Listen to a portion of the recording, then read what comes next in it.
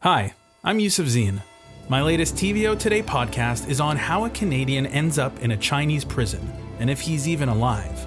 Listen and subscribe to Extradition. Available now, wherever you get your podcasts. When the pandemic hit in 2020, the whole world was turned upside down. People were confused and angry and looking for answers in an online world where it can be hard to tell fact from fiction. Suddenly, it seemed like Canadians weren't just disagreeing with each other, we were living in different realities.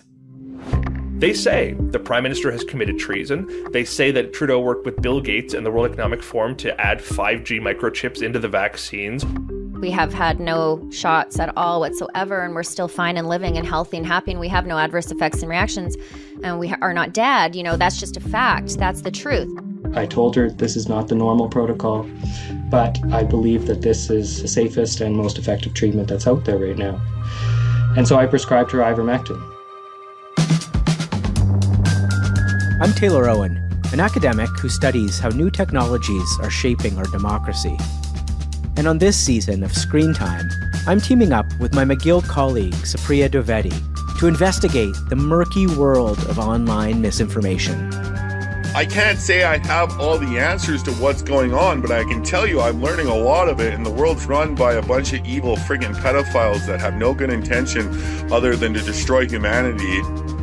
We want to figure out where these ideas are coming from. Yes, there was a degree of Russian involvement in kind of inflaming the issue. What it's doing to our country. I don't think there's any doubt that misinformation is killing people. And who stands to gain from it.